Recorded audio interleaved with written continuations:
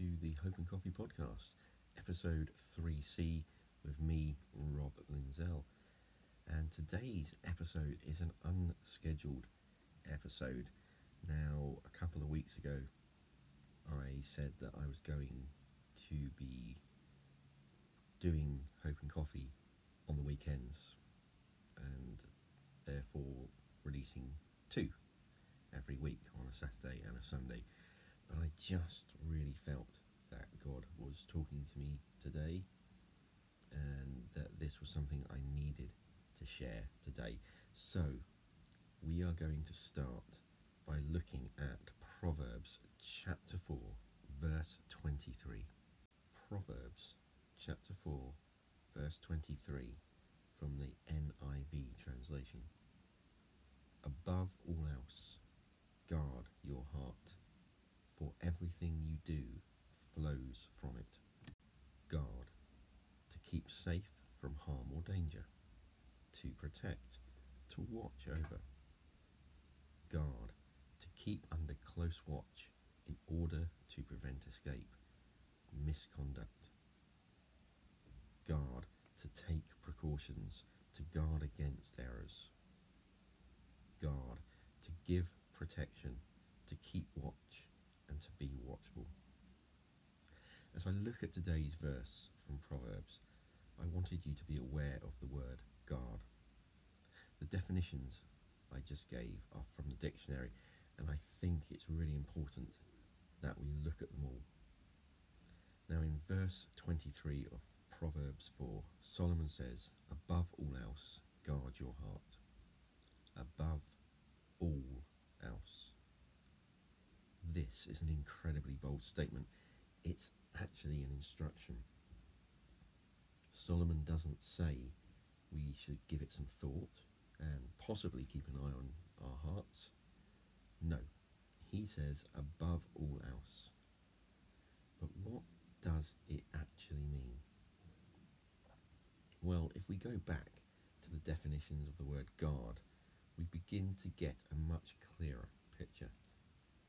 First and foremost, it means to keep safe from harm or danger, to protect it from that which is harmful, which we can couple with the definition to take precautions, to guard against bad influences and to protect it from misleading us because of our desires. Which brings us to the second point, to keep under close watch, to prevent escape. It's all too easy to let our feelings get away from us when we want something. I've spoken before of last year and how I let myself fall into sin because of my feelings and my desires, which then brings me to the third point, to give protection, to keep watch and be watchful. Because if I kept guard of my heart, if I was watchful, if I was keeping watch, I could have avoided many of the pitfalls that I fell into last year. But let's just take a quick look together at Luke chapter 6 verse 45. Luke chapter 6 verse 45, as read from the NIV translation. A good man brings good things out of the good stored up in his heart, and an evil man brings evil things out of the evil stored up in his heart. For the mouth speaks what the heart is full of. Here, Jesus is speaking, and he is spelling out what Solomon says in Proverbs chapter 4 verse 23, because in Proverbs, Solomon tells us to guard our hearts, for everything you do flows from it. And here, Jesus emphasizes that point, telling us that a good man brings good things out of the good stored in his heart, and an evil man brings evil things from an evil heart. There is something I heard many years ago that stuck with me. The heart of the problem is the problem of the human heart. I'll say that again. The heart of the problem is the problem of the human heart. It's something that took me quite a while to figure out. And even then, it's only as I do this episode of Hope and Coffee that more clarity comes to me. You see, at its most basic, this saying speaks of what Jesus said, that it is what's in a person's heart that can be the problem. If a heart is good, then we can look at the saying about good intentions, and if there is evil in a heart, well, then you can end up with arguments, disagreements, or even wars. But it goes much deeper than that. Now, obviously, it's better to have a good heart and not an evil heart. But the problem of the human heart is that it can be easily swayed. What we let in, who we surround ourselves with, so much can influence the heart. And as humans, we can be fickle. Our yes isn't always yes. Our no isn't always a no. As I looked at in episode 3a a few days ago, God is not fickle. He is faithful. God's yes is yes. His no, when he needs to say it, is no. The other problem with the human heart is it is swayed by seasons. It's easy to focus on God at certain seasons in your life.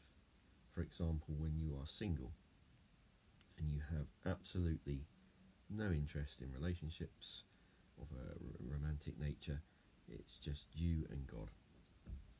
Really easy to focus in on your faith and God. But if you add a love interest into the mix, you suddenly find there is a distraction. And if the heart wants what the heart wants, and its desire is to have that person, it can mislead you. And the trouble is, if it's the wrong person, they can influence you in a really bad way. So we come back to guard your heart above all else. Not only do we need to be aware of the influences around us and protect our hearts from outside influence, we need to guard our hearts from our own wants and our own desires. Let's take a little look together now at Psalm 73, verse 26. Psalm 73, verse 26, taken from the NIV translation. My flesh and my heart may fail, but God is the strength of my heart and my portion forever. Although the heart can be our biggest strength, and we are told to love the Lord our God with all our heart and to love one another, the heart can also be our biggest weakness. But the good news is that God is our strength and our portion. God restores. Jeremiah chapter 17 verse 9 says this: the heart is deceitful above all things and desperately sick. Who can understand it? This verse often makes me wonder if this is where we get the term lovesick. But whether or not this is where the term comes from, I think it's important to heed the warning in Jeremiah that the heart is deceitful. It can be desperately sick. And that is all due to what we put inside. And sometimes we cannot fight our desires. We set our hearts on something or someone and we struggle to resist. Which, if we return to the command to love, produces a paradox. Use your heart to love, but don't let your heart lead you astray.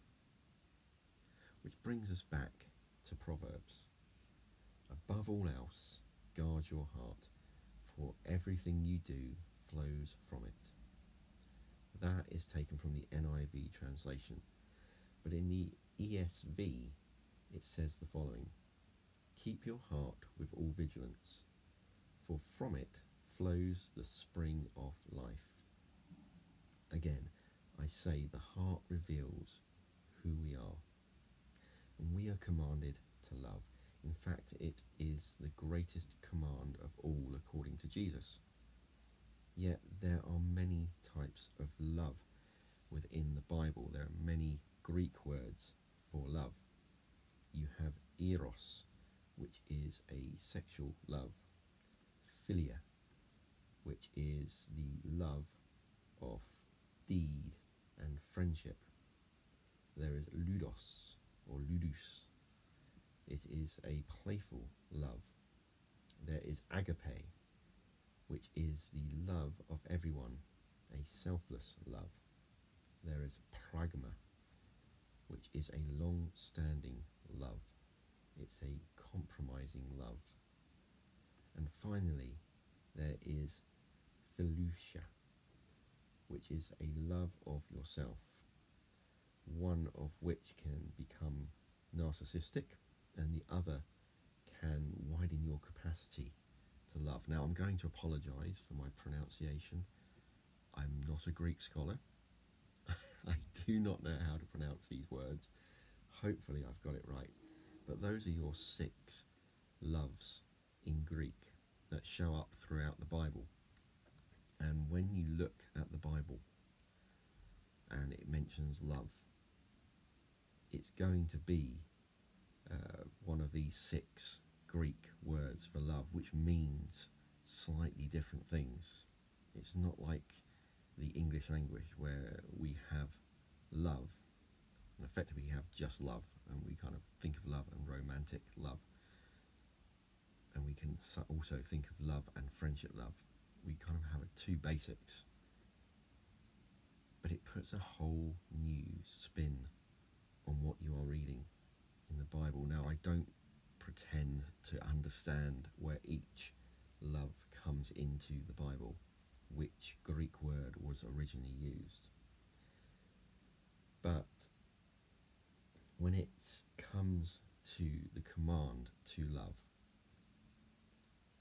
I remember from a talk, or several talks over the years, that we are talking about the agape love, the love for everyone, when it comes to the command to love. I'm not sure if it's agape in the first part when we look at that particular command, and when Jesus is talking about loving the Lord your God above all else, and the other is like it, love your neighbour as yourself. I think the love your Lord your God is one of the others. I'm not entirely sure, so I'm not going to tie myself to that one. But remember that when it comes to love, and when it comes to guarding your heart, the heart of the problem is the problem of the human heart. So we need to guard our hearts well. And we need to think about, when we look to fulfill the commands, when we look at what we are commanded in the Bible, when we are commanded to love, what love are we expected to show? Which love are we talking about? Is it eros, philia, ludus, agape, pragma, or philusia? Whichever one it happens to be, it puts a new context into what we are reading, so it's quite good to get a little bit of understanding on that. I've researched it, and I'm not going to preach on it, but I'm going to leave it there and say, think about love, and think about guarding your heart. And I'm just going to end, as always, by saying, let's pray. Father God, I just thank you. I thank you that you have inspired me today. I thank you that I have listened to what I feel you are saying to me today to put together this episode of Hope and Coffee, out of schedule, being during the week, because it was supposed to be just weekends now, but I just really feel that I needed to do this today, and that there are those who need to hear what I have to say. And I just pray for myself and for my brothers and sisters in Christ that you would help us not only to love one another as commanded, but to be aware of what kind of love that is, and also to be aware of the influences around us. That, Father God, we would be aware of what is going on, that we would guard our hearts, because it is right to love one another, but to give love to the wrong person who then influences us can have disastrous consequences. So Lord, I just pray that you would open the eyes of our hearts, that Father God, you would teach us to find the balance between guarding our hearts and having open hearts, and that you would give us the strength to love as you would have us love, as you love us. And I ask these things in the name of Jesus. Amen.